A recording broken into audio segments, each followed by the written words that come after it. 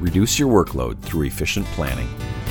Examine 7 strategies for reducing your workload by making your planning more efficient.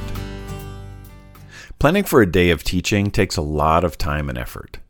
There are lessons to design, materials to make, records to keep, and a wide range of abilities and achievement levels to support in each lesson. Your prep period is probably not getting any longer, but by improving your efficiency during the planning stage, you can save the time you need to complete the many other tasks you have each day. The following list outlines 7 efficiencies and mindset reminders to consider as you plan your next instructional day. Number 1, you don't need to be perfect.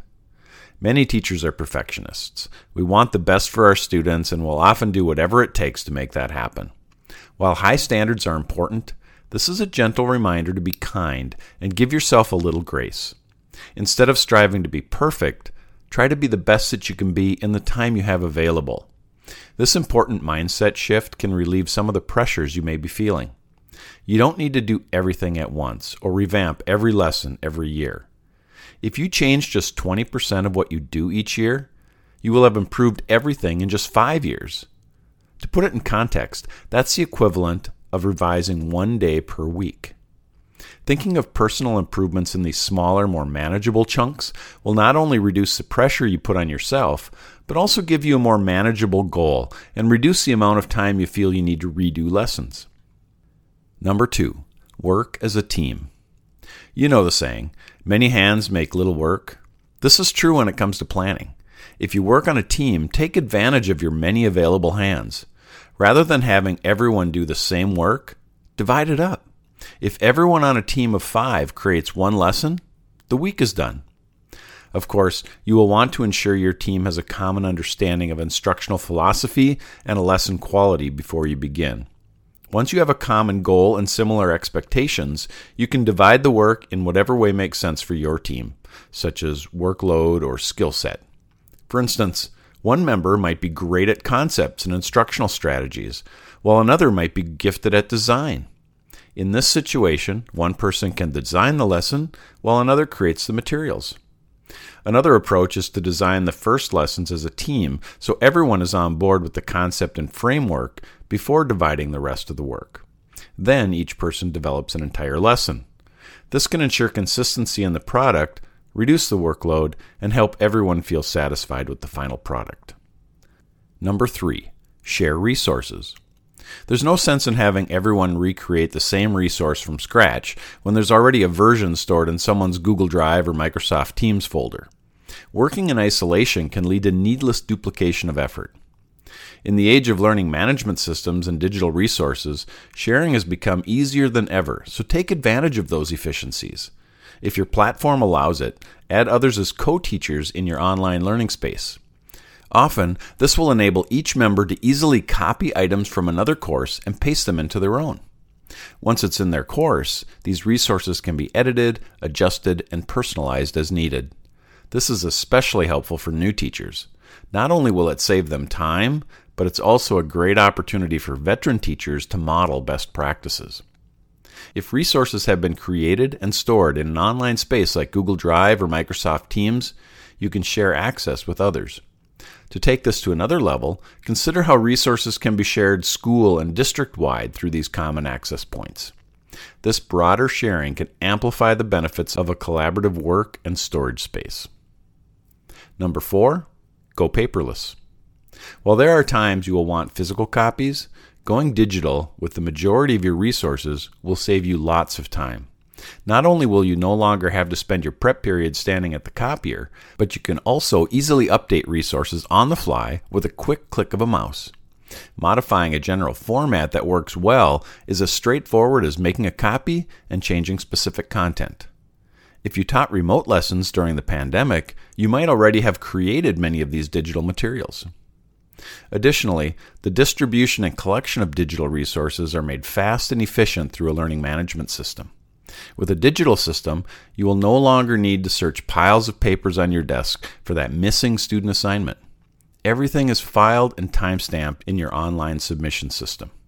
This eliminates any disagreement with a student or parent over if or when an assignment was submitted.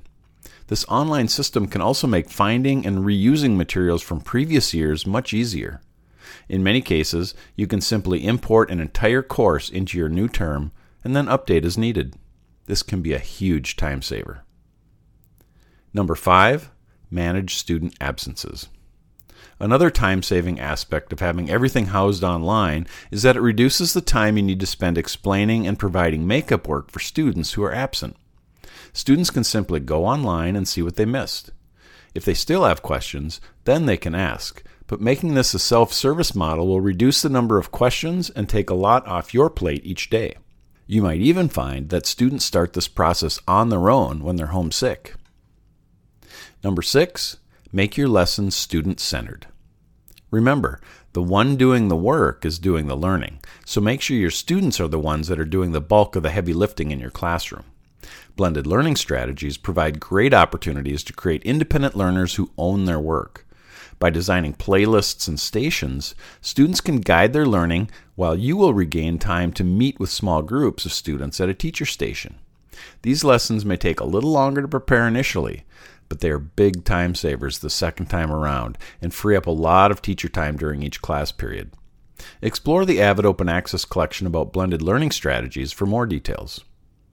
Project and inquiry-based learning are two other student-centered approaches that can shift much of the work from you to your students.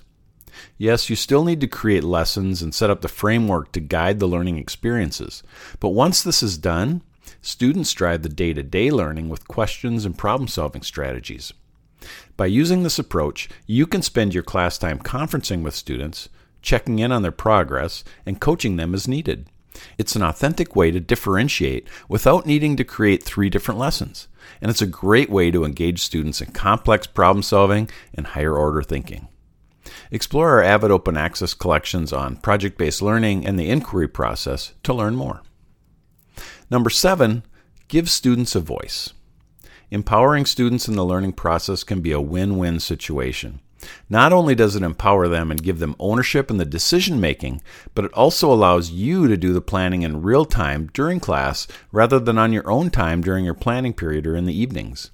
For instance, involve your students in developing classroom expectations and procedures.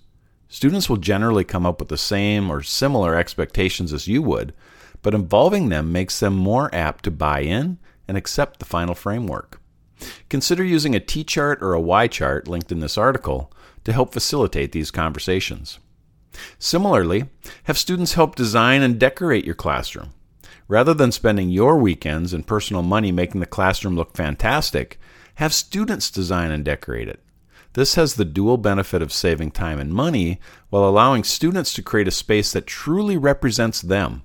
It becomes their space, and that space often becomes more inclusive. They can post things that represent who they are as individuals, and you can celebrate academic successes by posting examples of quality student work. Extend your learning with these 2 resources: 10 tips for using co-planning time more efficiently from Teaching Exceptional Children, and Top 5 time-saving lesson planning tips for teachers from Edmentum. Both are linked in this article.